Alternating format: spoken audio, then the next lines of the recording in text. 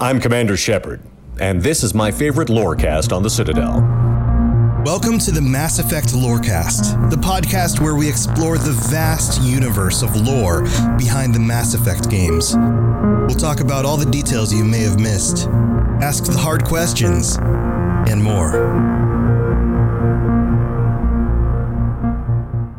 Shepards, happy birthday. Welcome back. This is your host, Tom or Robots, and welcome back to the Mass Effect Lorecast. I'm here with my good buddy, N7 the Legend. N7, man, I'm looking at our show notes, and for those of you who have not realized yet, N7 is the research side of this pairing. I am the production side of the pairing, and N7 has gone into super overdrive because he's done a doozy on these show notes. He does his homework if you haven't realized it yet, but man, he has written a thesis paper. If there was a degree where you could get like a doctorate in Mass Effect lore, I think you just earned it. Well, I appreciate your faith in my research. I try to be thorough, and I know that sometimes when I cite the codex, that angers some people. I'm not sure what I should cite then. There's only so much you can cite. It's not like this is actual like real history where you can pull from like, you know, dozens and dozens of volumes of different historical authors. You know, like right. No. How dare I cite the game? Right. Well, I guess I could have traveled to the actual planets myself and dug through their archives. Yeah. What else are Sorry you for do? Not being Liara. Sure. Right. But yeah, man. So what are we talking about today? Well, you know, today, when we're recording this, is April 11th, and that is Commander Shepard's birthday. Happy birthday! Happy birthday to Commander Shepard. And that's not one of the voice actors' birthdays. That's canonically the actual character's birthday. Mm-hmm. So, following this pattern that we've started since the character episode started, with Mass Effect 1 opens and we hear Anderson and Odina talking about Shepard. Of course, then the next face we see is Shepard's. So I figured on Shepard's birthday, who better to talk about than the one and only. As beautiful or hideous as you made it. Oh yeah, and I've seen some hideous ones. Yes. I know that you had, what was your custom Shepard's name? The one that looked terrible? Oh God. Oh man, what was his name? Oh, it's been a while now. It was like something DeVito. It was, oh God, it was bad. It was real bad. I can't remember. I can't recall. Oh, it was like Waluigi something. Oh, I thought it was like something just abrasive, like asshole Shepard or something. No. Something like that. No. He was a combination of Danny DeVito and like Waluigi all in one character. Well, that sounds awful. Yeah, it was so bad that I really had a hard time continuing that playthrough. Because I was playing him as a total douchebag, and he was just the most hideous looking character I could design. And I don't know, after about 7 hours in, I was just like, I can't keep doing this. There's no way this person is going to save the galaxy. You're like, you know what? This is a very long gimmick. This is just not going to work out. I have to go back and start over. Right. Well, while I'm sure some people make their Shepards to be gimmicks, I think probably the majority of us probably take our Shepard's role playing seriously. Mm-hmm. And even though we have great variety in Shepards, I think most of us end up picking the same thing over and over again. You know what I mean? Yeah, we kind of have a well we go back to. Right. Yeah. And while the player can decide a great deal of what Shepard experiences before Mass Effect 1 starts, I think there's certain basics that are already put in place for us. Yeah, that makes sense. So I'm sure most of us already know all the preliminary stuff, but why don't we start with the basics? Yeah. So of course, last name is Shepard. We can customize the first name, but can't touch the last name. And that's probably for, logical reasons. Consistency. Yeah. They need the recorded voice acted lines to be able to fit, and your character is always referred to as Shepard. Well, there's a reason for that. The player character was based off of Alan Shepard Jr., who is the second person and first American in space. He was also the fifth to walk on the moon. So that's kind of interesting that Shepard was based off of that. And Shepard was also born on April 11th, like we've said. April 11th is Shepard's birthday. 2154 is the year, though. So Shepard is negative 132 years old. right Today. But in Mass Effect 1, they were, of course, 28 or 29, and April 11th is also the date of the Apollo 13 mission, which is, beyond a coincidence. That was definitely chosen on purpose. And that Apollo 13 mission was the one that went famously awry after one of their oxygen tanks exploded. But mission control at NASA and the astronauts are geniuses, and so they maneuvered and improvised ways to come back unharmed. Yeah. Relatively. Yeah, unharmed. amazing stuff. Yeah. It's weird to think about Shepard being 28 or 29, because I'm around that age right now. And I know that I'm not nearly mature or badass enough to handle the shit that Shepard does. I mean, like, what were you like at 28, Tom? Yeah, I feel like that was right about the age where I started getting my life together.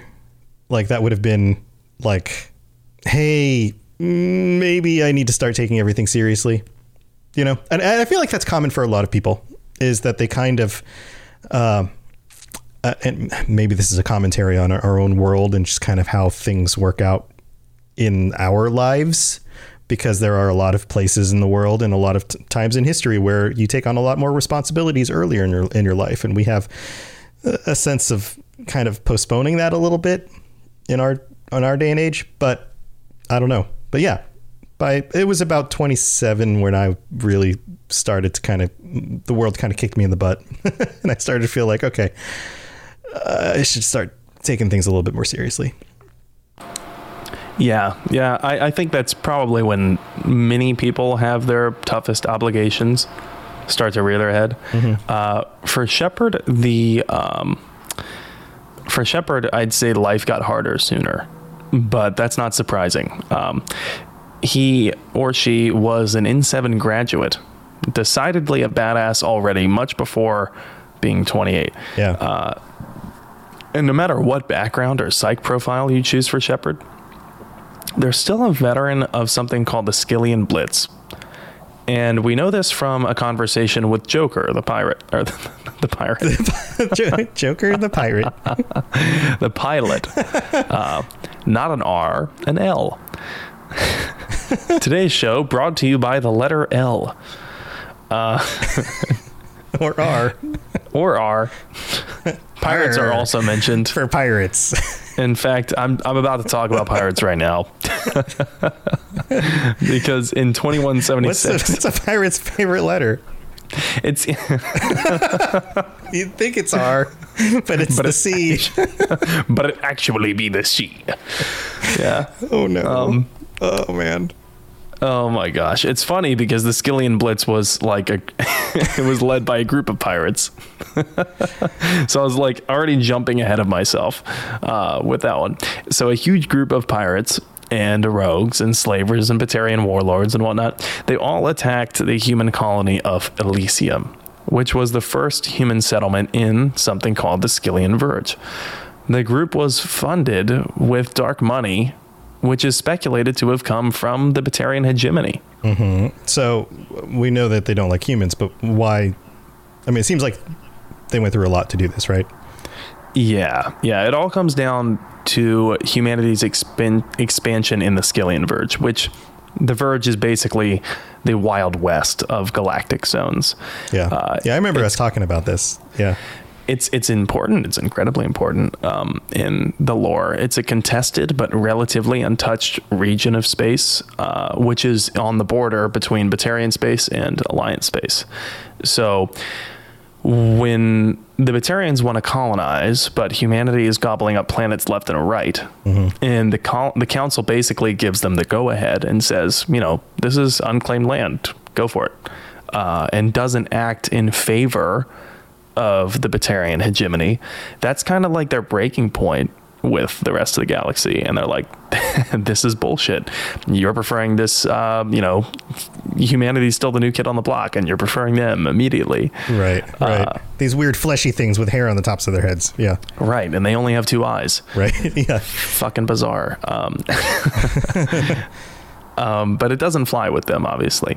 And they don't have as much resources, and they don't seem to be as industrious as humanity because they're not able to colonize as fast. So they're getting behind the 8 ball in the Skyllian Verge, and they're not able to colonize there. So that's why the Batarian hegemony might be pissed off enough to try and rid the entire Skyllian Verge of humans. But the pirates themselves are not happy either. So it's important to note that this group of criminals is officially who led the raid on Elysium. But they did it with money that probably came from the hegemony. But the hegemony did it with that dark money to, shirk responsibility. To say, oh, it wasn't us. Those were just criminals. Right. Yeah. That's never happened in history before. Yeah. Plausible deniability. Sure. Okay. So does the attack succeed? Not at all. The Alliance responds pretty quickly, and the criminal gangs and the slavers, they get annihilated. And it's important to kind of note that the pirates also have a vested interest, because the Alliance patrols, while the Alliance was colonizing that part of space, Alliance patrols were taking out pirates left and right. So they have a self-preservation motivation to get rid of the Alliance in the Skyllian Verge as well. But during this attack, they get annihilated in ship-to-ship combat. The Alliance is just way better equipped. And we know part of this from what the navigator Presley tells us. And the ground forces, though, things are a lot tougher for them. Where the Alliance does not have the advantage with ships when it comes to ground-to-ground combat, things are gritty. And ultimately, the Alliance forces repel them, and the invaders retreat, though. But when it comes to this being one of the key events in the lore, I kind of wonder, what did the hegemony tell their citizens after it failed? Because clearly they might be an isolated world. They have total control over the media within their isolated home world, but everyone had to have found out about it eventually, right? So what did they tell people? That it was a false flag attack used by the Alliance to justify, retaliatory actions against Batarians? That sounds like something that a totalitarian state would say. Sure. That was kind of, par for the course. Right. I mean, we're seeing that now. Yeah. Literally right now. So yeah, it would not surprise me that the Batarian hegemony would lie to their people, probably to explain things away like that. But it's interesting to note with the Skyllian Verge that there are a few locations in here that, like I said, are incredibly important to the lore. Number 1, Kamala. Remember, it was the planet card we did last week. Yeah, I kept saying Kamala. Kamala, yeah, planet Kamala. Not Kamala. Yeah, not the vice president. Kamala was the site of David Anderson's Keystone mission with Saren, the one that went terribly awry, and a lot of innocent people died because Saren is a dick. Yeah, then Anderson got thrown under the bus, and yeah. Right, exactly. Yeah. Anderson got thrown under the bus, and things did not go according to plan. And so because of that, humanity was embarrassed on a galactic scale, and Anderson did not become the first human Spectre. Instead, that was reserved for Shepard. Had Anderson become the first human Spectre, Anderson probably would have taken point on the investigation into Saren, and then probably the investigation into the Reapers. Yeah. Yeah. So the games would have been about Anderson. Right. So Right. Kamala, very important planet. Everything changed there. And on the note of Anderson, the planet where that Alliance research facility was researching artificial intelligence and whatnot, that was Sidon. That planet, Sidon, is also within the Skillian Verge. And that is the same planet where the rogue Alliance scientist planned the attack on his own station and then retreated with Idan Haddah at the helm of this mercenary group that was protecting him while he could do this research into the unknown alien artifact, which eventually we became aware was Sovereign. So that all started at Sidon, also within the Skillian Verge. There's also the Bahak system, which might not ring a bell to people, but if I tell you that it is the same system which was destroyed when Shepard detonates the Alpha Mass Relay to delay the Reaper's arrival in the Arrival DLC, it might ring a bell now. Of course, that was incredibly important because that happened years and years after the Skillian Blitz, but hundreds of thousands of Batarians died in that. And it's the reason, if you do that DLC, it's the reason why Shepard's being court-martialed in the beginning of 3. Yeah, there's a little bit of mass murder, but, you know. It's a hard sell to say, hey, I actually saved lives. Yeah. Wow. It's a very hard sell. I see a comment in chat saying Poseidon. I know it does sound like Poseidon, but it's actually Sidon. Sidon was the name of that planet. I'm sorry, that was the research facility. Or the research facility was on Sidon, rather.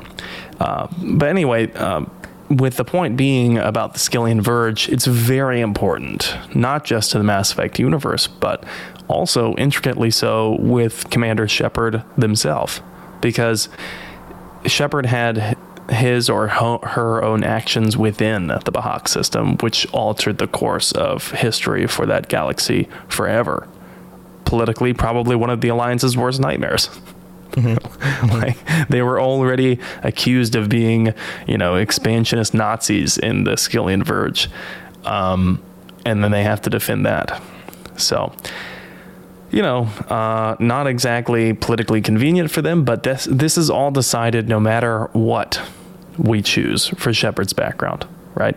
And regardless of what we choose for Shepard's background and reputation at the beginning, Shepard still served in the Blitz. This is an important thing to note. And I know that it might come as a surprise. Some people might say, no, wait a second. I'm pretty sure that only the war hero Shepard served in the Skillian Blitz. And it would make sense for you to say that because in the war hero definition, in the explanation for that, which we'll get into, they talk specifically about Shepard's service in the Blitz and what Shepard did in the Blitz. But regardless of the background and reputation that you choose, Shepard still served in the Blitz. It's just that we don't know the extent of their actions for the other psych profiles. And we'll talk about those in the next episode. Okay. And of course, it's already decided for us by the time Mass Effect 1 starts that Shepard is a lieutenant commander and the executive officer of the SSV Normandy. And if you remember, just last week when we said that's kind of like when Anderson was the executive officer of the SSV Hastings. Yeah. So, and the other thing that's, kind of not already decided for us is that Shepard becomes a Spectre. No matter what we do, no matter what we want, no matter what you choose, you play long enough, Shepard becomes a Spectre. Right. So, yeah. So, okay, so that's all the stuff that's kind of set in stone, right? We have no choice. We have no decision about any of that stuff. Correct. But let's talk about then the stuff that's not decided for us already. Right. So you remember when you were making your character in Mass Effect 1 and they ask about pre-service history? Well, this is all about who Shepard is, was, before joining the Alliance. So where did they grow up? Right. What shaped their early life? A lot of the things that might play into your Shepard's decision-making processes later in the game if you're going to be doing some more intense role-playing. Right. Yeah. Were you violent against small animals growing up? Did you torture them? Did you? Right. Right. Should the authorities be, tipped off that you exist? Are you going to become a mass murderer? But seriously, absolutely. Everybody makes those choices. And then you might, like I mentioned on the previous episode, later on kind of forget which one you chose, but we all go through that character creation part. Yeah, and this pre-service history choice, it doesn't just change what some characters say about your Shepard. Including the opening scene with Anderson and Udina chatting about your Shepard.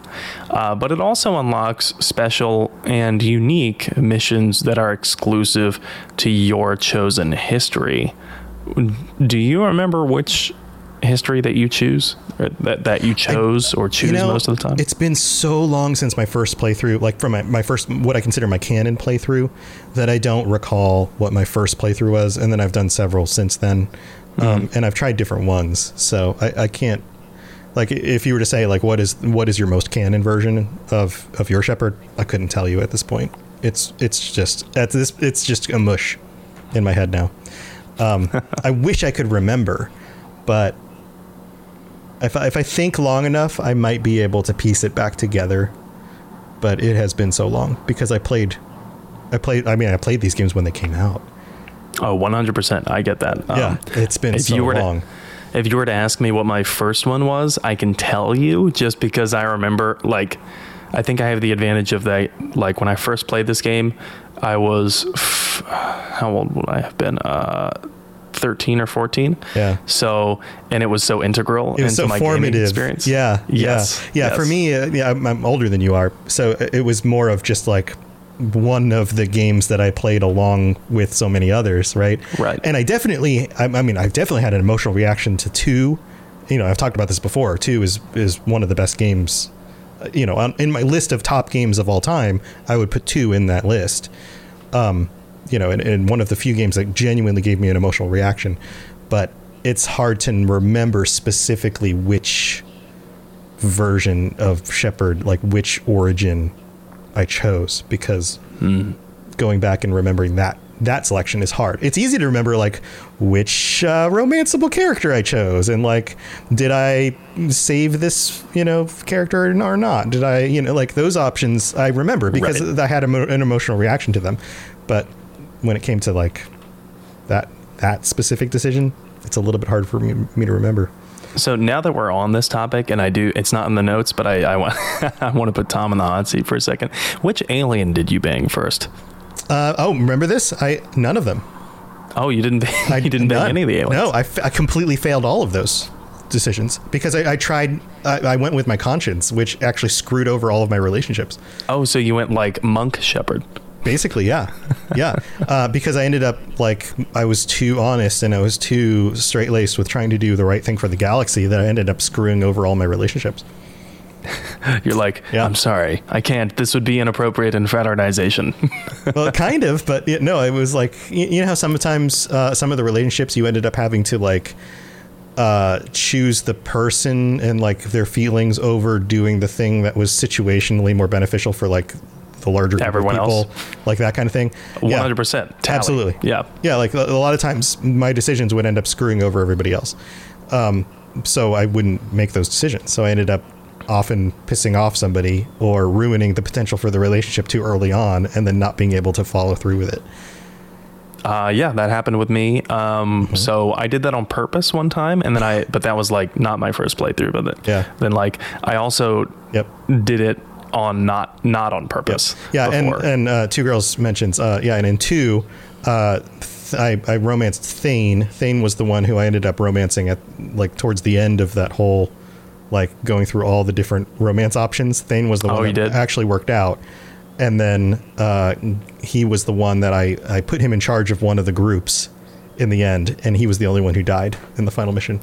Oh yeah, that's and tough. it was like super tragic because like everything was like finally working out, and then Thane died, and I was like, what? Are you? Was this supposed to happen? Like, are really? They've programmed that final mission in such a way that if you don't look up a guide, it's pretty hard, I think. Yeah. Like if you haven't played through the game a bunch of times. Yeah, and this was my first playthrough. Yeah. So right. So it's pretty hard to understand who is going to die and who's not. Yeah. And how your actions can affect that. But I like that. And that's my preferred way to play these games is to have that sense of like, I'm not gaming the game. I'm doing what I think is the right decision based on what I've learned so far, because that's how life works, right? Like, yes. I mean, life doesn't have an author that's sitting over penning things and playing out the course of actions for you, but it's about as close as you get to actual real life, right? You only have the information that you've collected along the way. You only have the conversations with the other people, and you only have a limited amount of knowledge. And so therefore you just have to make your decisions based on that limited amount of knowledge. You can't look up, the internet of life and go, oh, what happens if I do this? Who else has done this already? How is this going to happen? Yeah, like you can't do that. So, and even absolutely. So, I might be weird because I like meaningful tragedy. Oh, absolutely. I like it in a game. It creates a great story, and that's part of why it's fun to share that story, is because it's absolutely unique too. Like, and two, I didn't know if it was set up to be that way or not. I mean, it seems like the kind of thing you would write in, is the person that you romance supposed to die? Does that work out for most people or no? Like, when that happened to me in game, the game was new. So there's so much of that. I didn't Is this know supposed yet. to happen? Right. And you don't know. I didn't know yet. So I hadn't had conversations with anyone else to be like, so did the character you romance die in the final mission?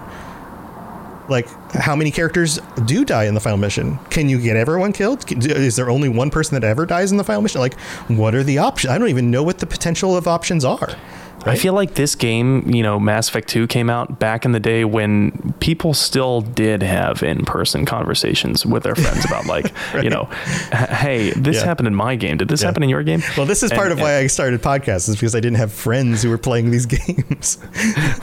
Exactly. And I remember that there was like guides to Mass Effect 2's final mission in the Game Informer magazine. Yes. That feels like a million years ago, doesn't it? Yeah. Dude, I remember when magazines were thick too, when you would get like PC Gamer magazine was like a book. I was excited whenever it would come out. Oh God, those are so cool. But anyway, this stuff was great when you first went through it, but trying to remember all that stuff at the time was very difficult. So wrapping up this section of it, if I remember correctly, there were 3 options, right? So Spacer, Colonist, and Earthborn, right? Earthborn, that was the name of it. Yeah. But we're going to get into the specifics about all that stuff after the mid-break, so don't go anywhere. And I see all the fun talk and chat, so you guys keep talking about that stuff. We're going to thank our patrons, and we'll be right back.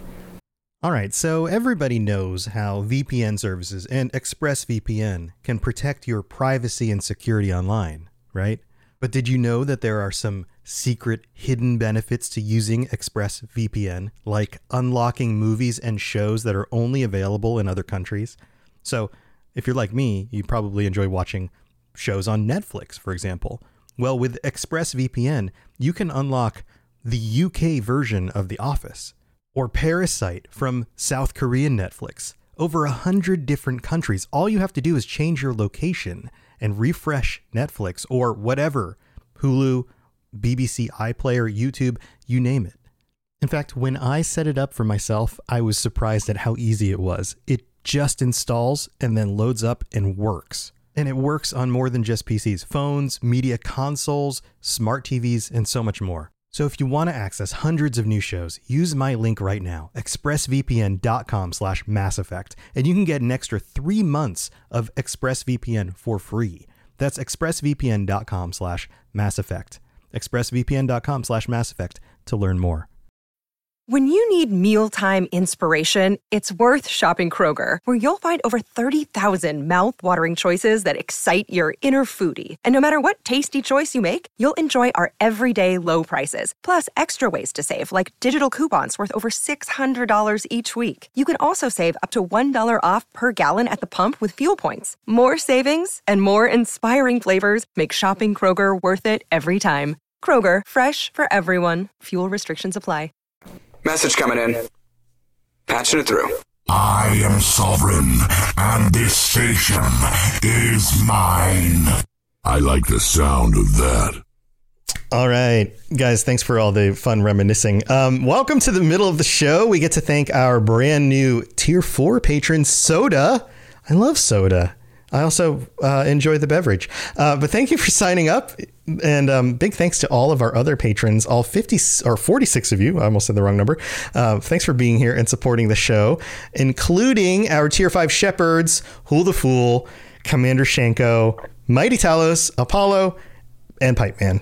Thank you so much for all of you guys. It's just amazing that you guys are here and helping to support us so that we can keep doing this. We genuinely appreciate it. And if we're helping you, if you're listening to this and not supporting us on the Patreon yet, and we're helping you get through your workday, your workout, your drive to work, or doing your taxes, because what are you doing? It's almost time for taxes. You got to do your taxes. And if you're getting a kickback from the government and you want to put it somewhere where you're going to really appreciate what you're getting, like maybe ad-free episodes or a t-shirt or multiple t-shirts, because if you sign up long enough, you get t-shirts and stickers, or you can join us on a future episode of the show. Go to patreon.com/Mass Effect Lorecast. I'm sorry, I'm stressing you out. I'm stressing out some of our friends in chat. But, we'd appreciate it. And you're going to help us keep this thing going, because this is part of what we do for a living. It's my full-time job. It's a side thing for Sam here. And we would genuinely love the support. So big thanks to everybody who helps support the show. And there's also other ways that you can support us, like leaving your ratings and reviews and telling your friends and joining us on the Discord and just being our friends on Discord, because we love that as well. So, and Two Girls says she got a Renegade shirt today. You are now both a Paragon and a Renegade. Look at that. You could wear both shirts simultaneously, and then we would be very confused, except we would only see the one on top. So there you go. Yeah. So do we have a planet card? Is that what I see here? Yes, we do. We have another planet card. What? Yeah, so this planet card is actually that of Elysium. And we were just mentioning Elysium and why it's important because of the Skillian Blitz. So I'll just go ahead and read the planet card. When searching for a colony to retire to, Alliance hero John Grissom, who we just mixed up with Josh Grissom, right? It was actually John Grisham. John Grisham, that's right. That's where the is in the last name, yeah. Yeah, there's a somewhere there. Yeah, it's in there somewhere. Shh, don't tell anyone. Yes. Well, Alliance hero John Grissom, the author, yes, said he wanted, quote, the one where the sun has the decency to set at a reasonable time, when he was searching for a colony to retire to, which sounds like a grumpy old man thing to say. Absolutely. I'm going to retire in Florida because at least the sun knows when it's supposed to set. Yeah. At least the sun knows when it's fucking supposed to set. I'm not going up north. It's too cold and the sun doesn't set. It sets too early. I'm just going to read the rest of the planet card in John Grissom's voice. Do it. Elysium fulfilled this criteria and many more, featuring low gravity and tolerable atmospheric pressure and a suitable climate. I feel like you got to cough a little bit because of your lungs. You've been smoking too much. Too many cigars. Humans and aliens alike flock to the Alpine paradise early in its colonial years, and the planet remains a vibrant hub for both visitors and permanent residents. Security is a constant concern for Elysium. Fucking course it is. John, is that you out there? What are you doing talking to the neighbors again? Get in here. The ship's getting cold. I'll be in a second, goddammit. Son of a bitch. I don't know why I'm still married to you, John. That's his old lady. I fucking hate her. The planet has suffered several pirate or mercenary attacks, including the Skillian Blitz of 2176. That was a son of a bitch, wasn't it? You're a son of a bitch. Now your food's getting cold. Why don't I even cook for you anymore? I said I'll be in a minute, Ethel. Elysium's airspace is secured by mobile planetary defense cannons, which I helped arm. Its armed starship complement is relatively light, though. Material and volunteers from Elysium formed part of the Alliance Second Fleet, which was stationed near Arcturus before the fleet was destroyed by the Reapers. Now, this planet was likely named after the Greek mythological Elysian Fields, which is where the Greek heroes went after they died. I should have married a Greek hero instead of you, John. I think maybe I should I read every planet card in John Grissom's voice, or at least in a voice that makes sense with the card. Yeah, sure. Right. Well, I don't know if I'll be able to do like a Garrus voice. I'd be like, yeah. I'd have to. Yeah, Garrus is very program. I could program like Garrus has a very effect. But he's got that. Yeah, if you're talking about that weird like the flange thing. Yeah. I don't think I have like a flange effect on my. I don't have anything close enough to that to do that, but yeah. Otherwise, you could just kind of make your voice deeper and kind of try to do that thing. But I was getting dangerously close to Arthur from Red Dead. Yeah. That's a good voice. Arthur Morgan's voice is good. Like his voice actor is amazing. All right. Well, that's Elysium, and thanks for hanging out during the middle of this show.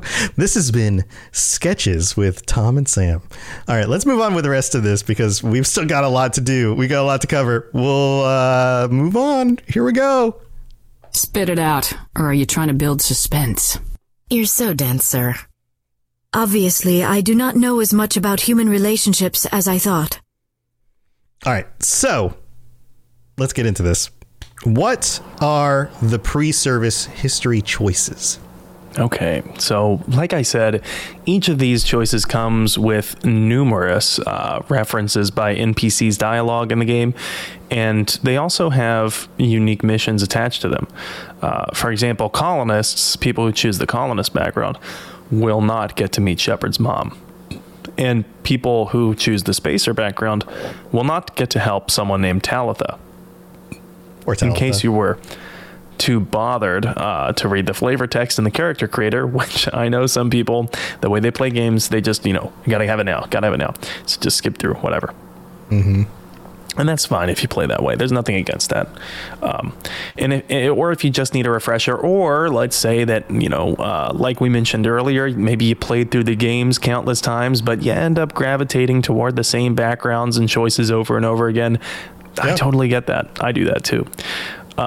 So whatever the case is, we're going to have you covered because we're going to go through each of those pre-service history choices, starting with Spacer. So the flavor text in the beginning of the game that we see. How does a Spacer talk? I don't know. I'm imagining like Buzz Lightyear. Like important. Like, I'm Buzz Lightyear. To infinity and beyond. Right? Both of your parents were in the Alliance military. Like that? Yeah, exactly. Oh, you want to do this one? Sure. Your childhood was spent on ships and stations as they transferred from posting to posting, never staying in one location for more than a few years. Following in your parents' footsteps, you enlisted at the age of 18. That was perfect. That reminded me of Buzz Lightyear, but also like who is the guy from Ratchet and Clank who was one of the space commanders? Was it Quark? I've only watched my wife and son play Ratchet and Clank. I never played the originals. It's so good. If you've ever, they're fun. If you ever the newest one is a lot of fun to watch. I didn't play it myself, but yeah. Yeah, the graphics are like great. Oh, dude, it's amazing. Yeah. But about Mass Effect, the spacer background is really cool, I think, because it's one of the only backgrounds where at least one of Shepard's parents is around, and you could talk to her. Her name is Hannah Shepard, which I feel like this name is unmistakably biblical. Hannah Shepard. Oh, I mean, Shepard itself is biblical sounding. Right. We're gonna have an episode at some point about, Shepard as a Jesus allegory. Absolutely. And I feel like that's part of why they went with that name. I mean, Definitely. Not just you mentioning the actual human person named Shepard, but that I think that also sealed the deal, was it being allegorical. Right. And of course, for those who are not as theologically inclined, Hannah in the Bible was the person who gave birth to Samuel, right? And then basically gave him to God, so to speak. Mm-hmm. Yeah. And then Jesus as the shepherd of, right, minding the flock being us humans. Yeah. The Milky Way. Sure. It's also during the special mission for the Spacer background. Quote, the name of the mission is Old, Unhappy, Far Off Things, which is a literary reference, and 5 points to you if you get it. But in that mission, we quote unquote, meet Shepard's mom. And I say meet because it's like a disembodied voice. It's not really like you don't see what Shepard's mom looks like, but I bet she's super hot. Oh yeah, probably a total MILF. And totally. Shepard doesn't want to introduce his mom to anyone because he's like so sick of hearing all of the people hitting your mom's hot on her. Hey Shepard, Stacy's mom? Your mom's hotter than Stacy's mom. Shepard's mom has got it going on. Yes, yeah, absolutely. I feel like that should be on his shirt. Shepard's mom has got it going on, with like a silhouette of like this hot lady, like kind of like looking like. Yeah, there you go. That's awesome.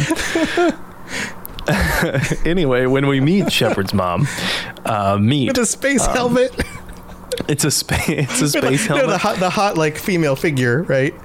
But a space helmet on also. And also like a digital transparent see-through thing, like a hologram. Yeah. Yeah.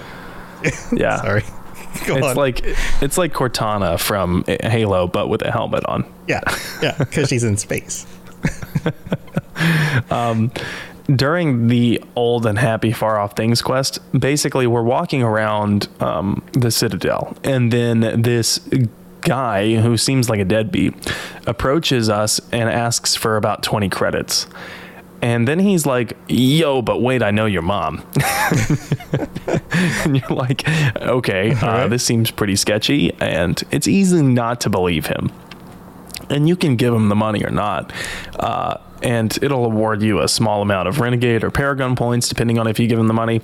And then when you go back to the Normandy, you can call your mom and be like, hey, mom, do you know this guy? Like, Zabaleta is his name.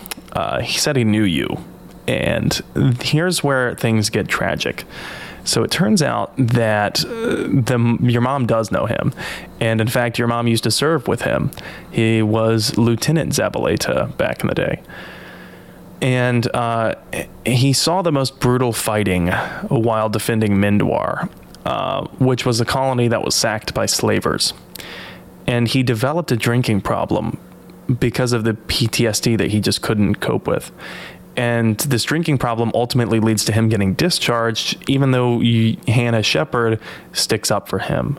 And so there's not a lot that she can do, but he eventually gets kicked out of the Alliance because of this drinking problem and the PTSD. And so it is pretty sad. And honestly, I felt like an ass when I did this mission because I didn't believe him. And I said no.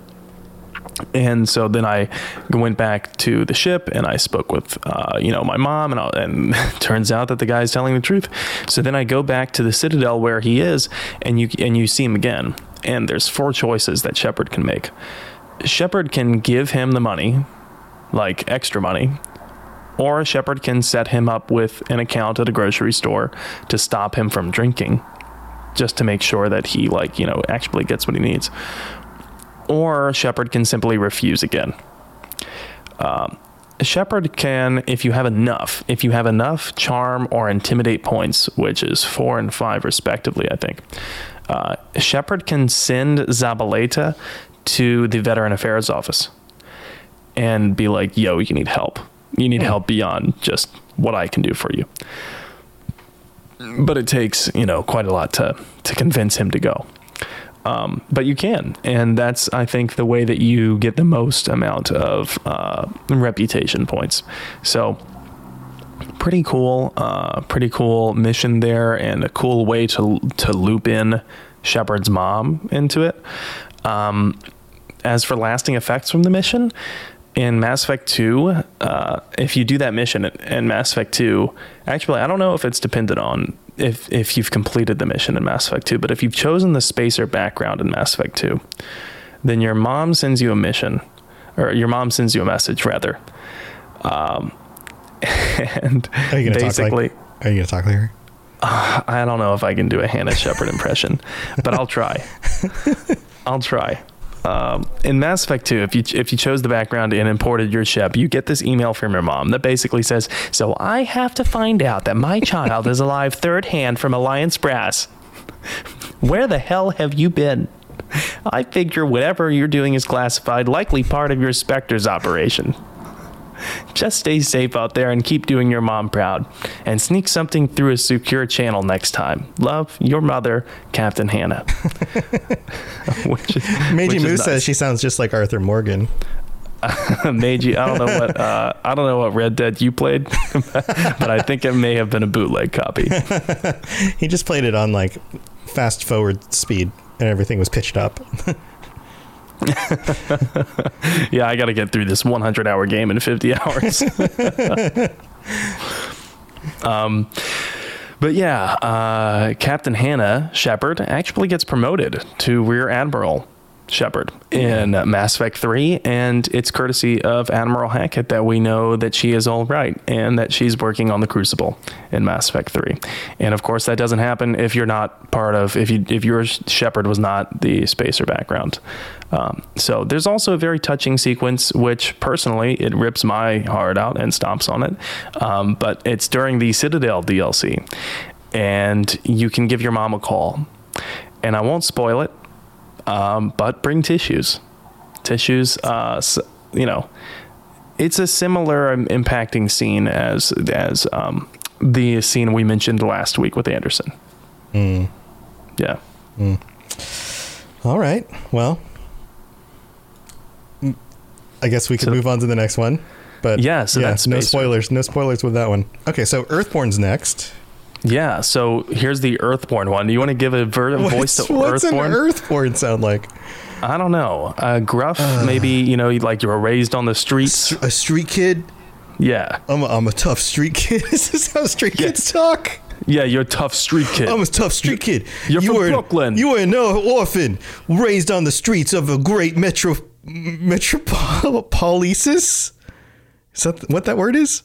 Metropolises? Metropolises? Why was I reading it funny? Metropolises, covering Earth.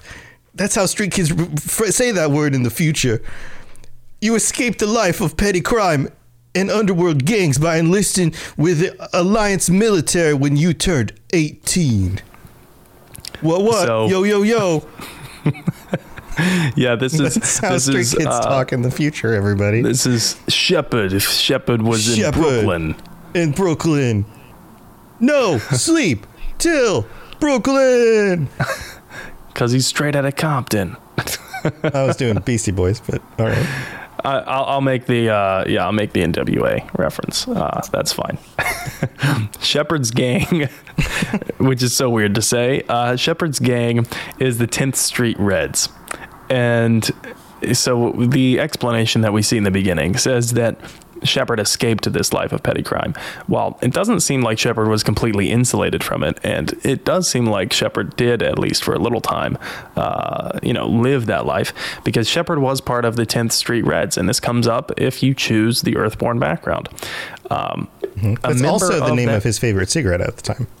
Yeah, right? I hear 10th Street Reds, and I think like, hey, can you give me a pack of 10th Street Reds? Like, hey, can I bum a 10th Street Red off you? Maybe don't smoke. Smoking is bad, by the way. Yeah, smoking is bad. And by the way, I'm celebrating 2 years after having quit. Nice. Yeah. Congrats. So thank you. Your lungs will appreciate it. I think it actually may have already passed. I don't know. It was weird. Like the second that I stopped deciding that it was like a big deal that I was going to quit is the second that it stuck. Yeah, like psychologically. Like, yeah. Or just switch. I almost choked on a piece of ice. It just like, well, a switch just kind of flipped and you were just like, I'm done. Yeah, exactly. It was just kind of like, I think I'll stop now. Nice. And Congrats. It wasn't because I tried multiple times before that. And every time that I made it a big deal, like, okay, this is my last cigarette ever. It just never stuck. But enough about that. Enough about my relationship with the 10th Street Reds. Shepard's relationship with the 10th Street Reds isn't quite over come Mass Effect 1. And it's brought up in a very abrupt way for Shepard right outside of Cora's Den. Basically, a member of that gang helps or asks Shepard for help in freeing another gang member from a guard in Cora's Den. And the fellow gang member, Finch, says that the guy was trafficking drugs through Turian space, and that's all he was doing. Just a little bit of red sand. You know what I mean? Come on. Yeah, I know. But it turns out Finch is full of shit. And who would have guessed? He was certainly not Darwin's Finch, I'll tell you that. Definitely not. He'd never make it in that band. Definitely not. He has no sense of culture. But what he was actually doing, the guy who got caught, was he was caught trying to poison medical supplies headed to a Turian colony that was fighting a disease. And the guard claims that millions would have died if he succeeded. Yeah, that's no good. That's a big difference between smuggling a little bit of red sand. That was just some petty drug trafficking. Like, that's fine. Versus, hey, he was trying to poison an entire colony's medical supplies and kill millions of people. This is why you don't take up smoking. It's a gateway drug. Yeah, absolutely. Next thing you know, you're going to be committing genocide. It will kill everybody. Yeah, it's like, okay, so this is kind of a big difference. And then when Shepard learns this, it becomes evident that the 10th Street Reds are A, pretty fucking awful, and B, by 2183, perhaps more of a terrorist organization than just some petty street gang. Yeah, right? Even if by accident, even if they didn't intentionally do this. Yes. Right. Like, what the hell? Yeah. But, yeah. It's up to Shepard how to handle it, of course. And there's multiple ways that you can handle it. So first off, you can just tell the guard, hey, by the way, this guy outside wants to free the gang member that you got. Guard's like, okay, thanks. Bye. Mission over. And you get 2 Paragon points. You can try and use, if you have enough points, you can try and use the Intimidate dialogue option to threaten and kill the guard's, lackeys if he doesn't release the prisoner. And you can also use the Charm dialogue option to free the prisoner, but both of those dialogue options are going to give you a lot of renegade points. So you can basically choose not to free the guy after learning what you do. And if you do choose to not free the guy, you can go back out and talk to Finch, or you can kill him. you can kill Finch. That will result in a lot of renegade points, of course. But you can also, if you have enough points in Charm, you can tell Finch that humans need others to strengthen humanity. That it's not all about, being a terroristic xenophobe. And imagine that. And if you successfully convince him, you get 8 Paragon points. And you can also, though, go a little bit darker in the method, and you can use Intimidate to remind Finch how Shepard's Spectre status will allow Shepard to legally execute everyone in the bar. Right. A little extreme. You just take everyone out. But I get it. And it's kind of funny because Finch is like, what if I just tell the media, that big old Shepard now used to run with the 10th Street Reds and hates aliens. And the renegade option for responding to that is basically like, you really think I give a fuck? And it works. But regardless of how you end that, it doesn't seem to have too much of a lasting effect. Because it seems that all that comes out of that is an email from the gang member who wanted you to free that guy. So it doesn't seem like too much comes out of that. So that takes us to the next background, which is colonist. Colonist. So what do colonists sound like? I don't know. What do you think? I feel like a colonist would be. So first thing that pops up in my head is either like hippy dippy colonists who are like, hey, I'm gonna go colonize a new planet because it's the right thing to do. Spread the human race, peace and love. Or it's like snooty, like, I'm so wealthy and I'm going to, colonize something because I have the wealth and the means to do so. And That's I'm going to be the because first to do it. My first thought is like, if you're a first generation colonist, like you or a poor refugee, there, right? That's the other one, right? So it's one of those three. Like I have I'm going to colonize this and be like the landowner who takes it and like exploits all the poor people, or the poor hippy dippy, or just the poor like just get out of here because I have no other options.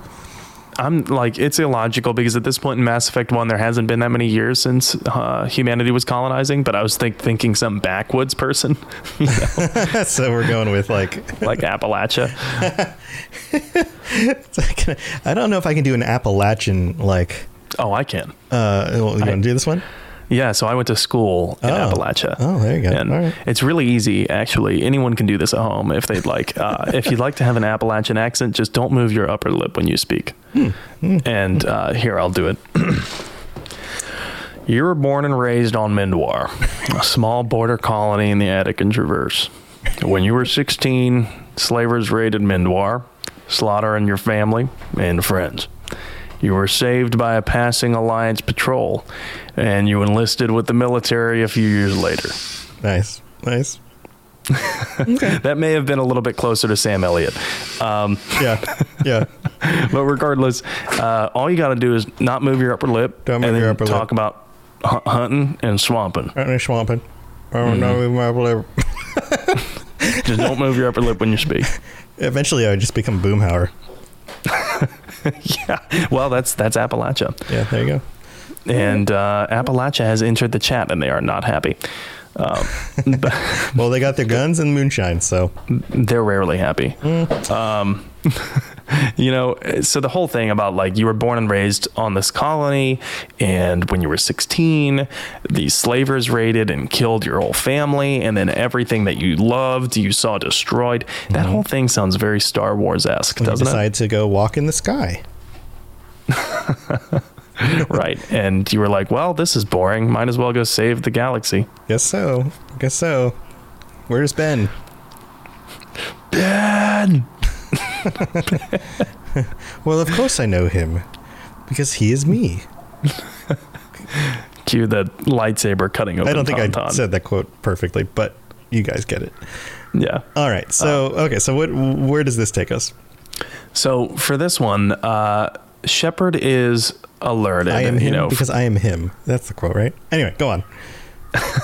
Of course I know him. He is me, or something like that. It's something like I'm him. Something like that. We messed it up. Somebody's going to be yelling at their.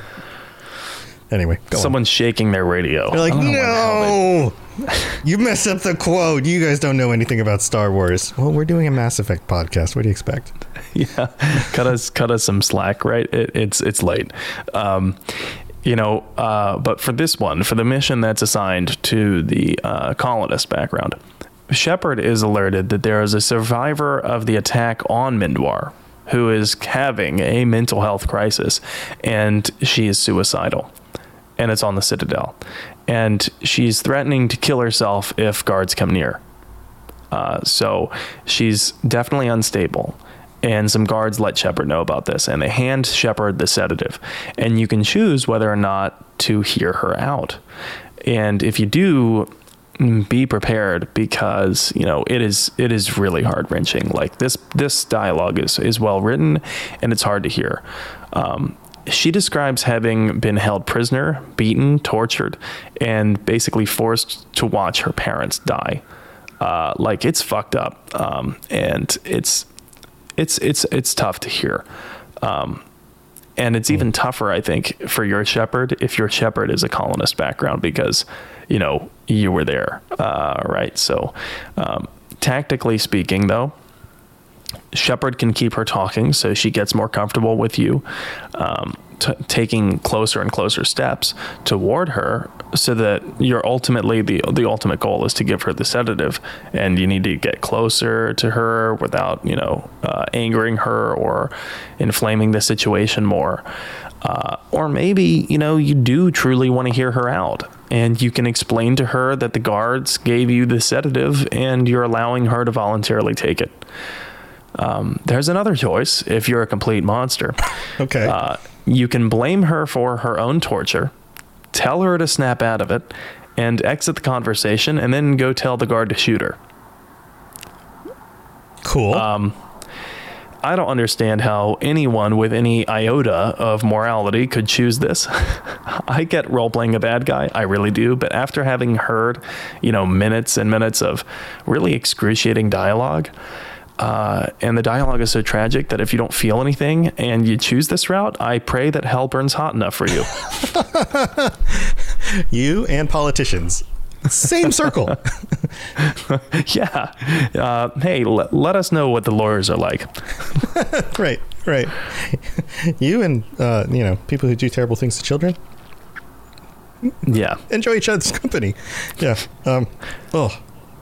It's terrible. Like, I think everyone who's probably played this mission before, I would like to think that like 90% at least of players do not shoot her and do not blame her for the torture that she has endured. Yeah, that's super weird. That's super weird. I'm not sure it's a statistic that I actually want to see, because I might lose faith in humanity. But yeah, I mean, I don't know. Putting her out of her own misery? I'm trying to come up with some sort of justification here. I don't know.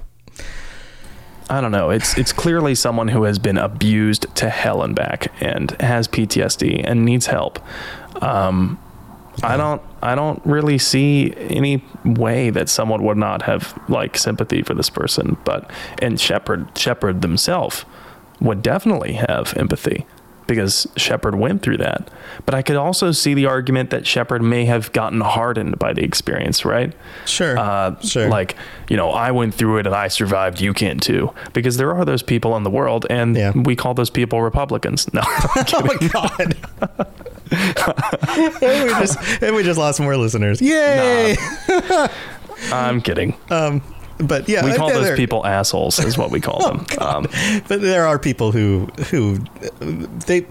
there is that mentality of like, it was hard for me, it should be hard for you too. Right. Like, you don't deserve it to be easier for you because I had to do it the hard way, which Yeah, and let's be clear right now, there are tons of Democrats and liberals with no empathy for people. Oh, this is, yes, obviously on both sides. Absolutely. Yes. There are lots of humans with really terrible lack of empathy on every side of every issue. Yes, and those people are assholes. And yes, absolutely. And absolutely. So that was, but yeah, it's a mentality that seems to be very common among people who have had it actually relatively easy. You know what I mean? It seems that trauma actually breeds, more often than not, trauma breeds empathy, but sometimes it doesn't. Yeah, sometimes it doesn't. So, sometimes it doesn't. And it's interesting how trauma can change us. And trauma certainly changes Shepard. And it's up to you to decide, I suppose, how trauma changed Shepard. You get this email in Mass Effect 2 if you convinced her to take the sedative. So if you hear her out and you're like, hey, I get it, but here's what's going on. The guards gave me this sedative, and we're trying to get you to, we're trying to get you some help. Basically Talitha asks you, will I have bad dreams when I go to sleep? And it's like so innocent and like heartbreaking. And Shepard can reassure Talitha, no, you won't. You won't dream at all. Well, if you convince her to take the sedative, she sends you an email in Mass Effect 2. And the email says, Shepard, I don't know if you remember me, but I had a gun and you stopped me from hurting myself. My doctors say I'm doing better. One of them works with people you work for. He told me he could get a message to you. I don't know what would have happened if you hadn't talked to me that day, but the doctors are helping me. I am getting better. They put me in a special school and they say I'm doing good. The doctors say that other people are getting taken like I was. I hope you can help them like you helped me. Thank you, Talitha. And that's a nice I normally play as colonist, and so I always do this mission. And I remember the first time I saw this email in Mass Effect 2, it was one of the first times that I realized, like, wow, my actions matter in the game. Mm-hmm. Even if it's just a little bit of narrative text, you know, it feels like it matters. Yeah, it's a follow-up to a decision you made, which is, it's always cool to see things come back around. Right, like a side mission that took 5-10 minutes, if that. Yeah. You know. Yeah, that's really cool. Well, man, this has been a real fun, reminiscent kind of look at the different paths and things. This has been really cool. So where are we going to go with the next episode? So in the next episode, we're talking about the other 3 choices that we get in designing the narrative of our Shepard, the psych profiles, and how those affect the game. Awesome. And things are kind of mixed up for this week because of some stuff going on with stuff you've got going on. So yes. We are right now, if you're watching the live show, we are going to continue and knock out another episode right here. But instead of doing 2 episodes this week for the same release in the same week, this second episode is actually going to be released next week because we won't be able to record next week. So we're going to kind of do 1 episode a week for the next 2 weeks and just kind of delay release of those. If you're listening right now on the audio version and you're hoping to get another episode later this week, it will be delayed till next week. So just so you're aware. But that's what we got going on. You got anything else going on you want to share before we head out? Yeah. So, you know, you brought it up. I have some other things going on. So I will be taking a week off here shortly after this episode airs. I will be on vacation. So I won't be streaming for a week. I'll be visiting family for the first time since this pandemic began. So that's exciting. And yeah, I will, when I come back, I will be streaming more Mass Effect. I've been streaming some modded Fallout 4, which people seem to enjoy as well. But if you'd like to catch any of those streams, those are on Saturdays, Mondays, and Thursdays. And you can follow me at In7 The Legend on Twitch or same handle on Twitter. Awesome. Fallout 4. That's a good one. I know a little bit about Fallout. If you don't get the joke, it's because I do the Fallout Lorecast and a number of other shows. Fallout, Elder Scrolls, Mass Effect, which is this one. I always go through them in order. Witcher, Cyberpunk, and Lord of the Rings. Those are all my other shows, and you can check everything out at robotsradio.net for my shows and the other shows on the network. We've got lots of other shows by other creators, including shows on the Robots Radio Rocket Club, which are shows by new creators and shows that other people have joined us that I'm working with to help grow their shows as well. So you can check out all the different shows on the network. Just go to robotsradio.net, and lots of awesome stuff about video games and nerd culture stuff. And if you're looking for awesome stuff, go check that out. I will be doing all of my streaming and other podcasting stuff on the Robots Radio channels at Twitch and YouTube and Facebook. So if you want to join us live on Monday nights, 10:30 p.m. Eastern, and we do those, just search Robots Radio on Twitch, YouTube, or Facebook. That's where we do it. So come join us there, or come join me there for other things like game streams and other stuff I've got going on. But that's what we got going on. Stay safe until next time, and we will be right back if you're watching the live show. And if not, we will see you next week for the next episode. All right. See you guys later. Thanks for tuning into the Mass Effect Lorecast. We'd love to hear your opinion and thoughts on the lore of Mass Effect. Reach out to us on Twitter at Mass Effect Cast, or check out the Robots Radio Discord. Also, you can send us an email at masseffectlorecast@gmail.com.